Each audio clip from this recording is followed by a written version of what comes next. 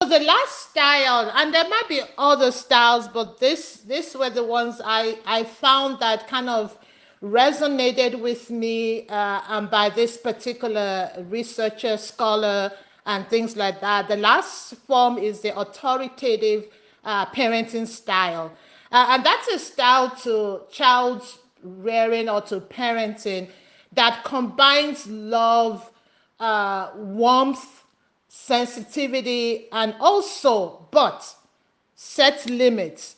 So I love you, but at the same time, I hear you. At the same time, I'm listening to you. And at the same time, I would take your opinions, and we would talk to this about, what you said. Let's look at, if you want to make a decision as a young person, as a parent, I should be able to say, go tell me your pros and go tell me your cons. And I should be able to say, what are your pros? What are your cons? These are my pros as a parent, and these are my cons for this decision. And ultimately, when you have a full picture of what's going on, then you can decide. Because what it does is that the children will talk to you. I think what a sad thing is when the children talk to everybody but their parents, and you hear about how well your child is doing, or maybe there's some things the child is struggling with. You don't hear it directly from the children because you have not created that, what we'll call a psychological environment, or that space for the children to speak. And you're hearing it from people outside of your immediate family. I think that is sad. I think, but that also happens because we don't develop that relationship with our children.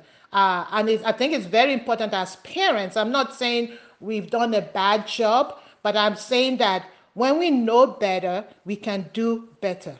And in this case, I think us doing better is we show children love, we let them know we're accessible to them, and then at the same time, we set limits, because some of the things we know the pitfalls ahead of time.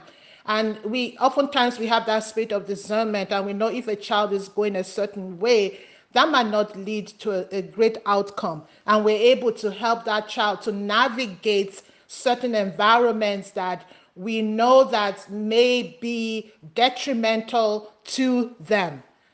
But I think it's important still to still do that in an atmosphere of love.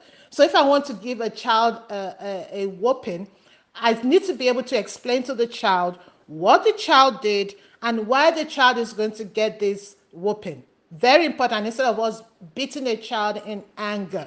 And sometimes we carry out our own frustrations against our partners on the child, when the child had nothing to do with what maybe what the partner did or did not do.